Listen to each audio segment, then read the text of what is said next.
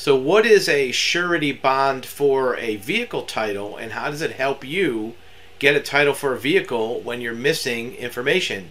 So in most states in the country, you can actually use the bonded title process to get an ownership document for your vehicle when you're missing the prior title. And we're going to look at an example from the state of California, although most states are the same, and we'll talk about other states a little later in the broadcast. So this is directly from the Registration Procedures Manual for motor vehicle in California, and it talks about a vehicle ownership surety bond.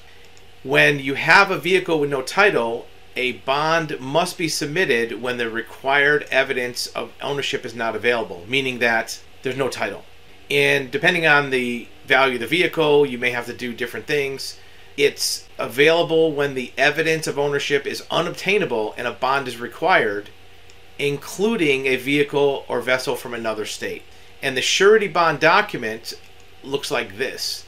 This is an official motor vehicle ownership surety bond, and the applicant for the title will put their name here, and the surety company, the surety issuer, puts their name here. That is the underwriting firm that issues the surety bond. And then they talk about their licensing and what state they're organized from, and they are bonding the vehicle for a certain amount, and the dollar amount goes here. And they reference the provisions of the code, the bond in the sum of this much money, which is the fair market value of the vehicle. And it talks about the terms and conditions of the bond, and then the surety company signs it, and the vehicle owner will also sign this in the application. And it gives you the instructions for completing the bond. The owner is the person who owns the corporation. The principal address is where legal documents can be served. The surety name is the name filed with the certificate of the Department of Insurance in California, and then what state they're incorporated in. The reason why this is important is if there are any claims against the vehicle, the Department of Motor Vehicles needs to know where to serve the notice that there's a claim against the vehicle.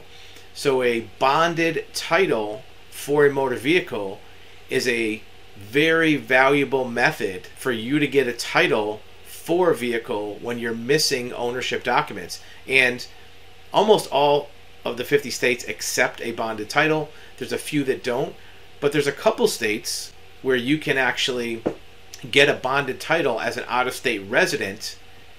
For example, if you live in Pennsylvania, Pennsylvania does not do bonded titles. But if you wanted to get a bonded title, there's a couple of states where you can apply as a non-resident to get a title from that state, get a surety bond, and get proper ownership documents for your vehicle if you don't have the prior title, or if you lost the title before you transferred it. So a bonded title method is extremely valuable. It works for all years. You know, the Vermont loophole only works if the vehicle is 15 years old. You can do a bonded title on any year vehicle. So it doesn't have any exceptions for a vehicle year eligibility. Just make sure your vehicle is not stolen, make sure it has no liens, and make sure it's not a salvage, and consider a bonded title as a really good method to get a title for a vehicle when you're missing the last title.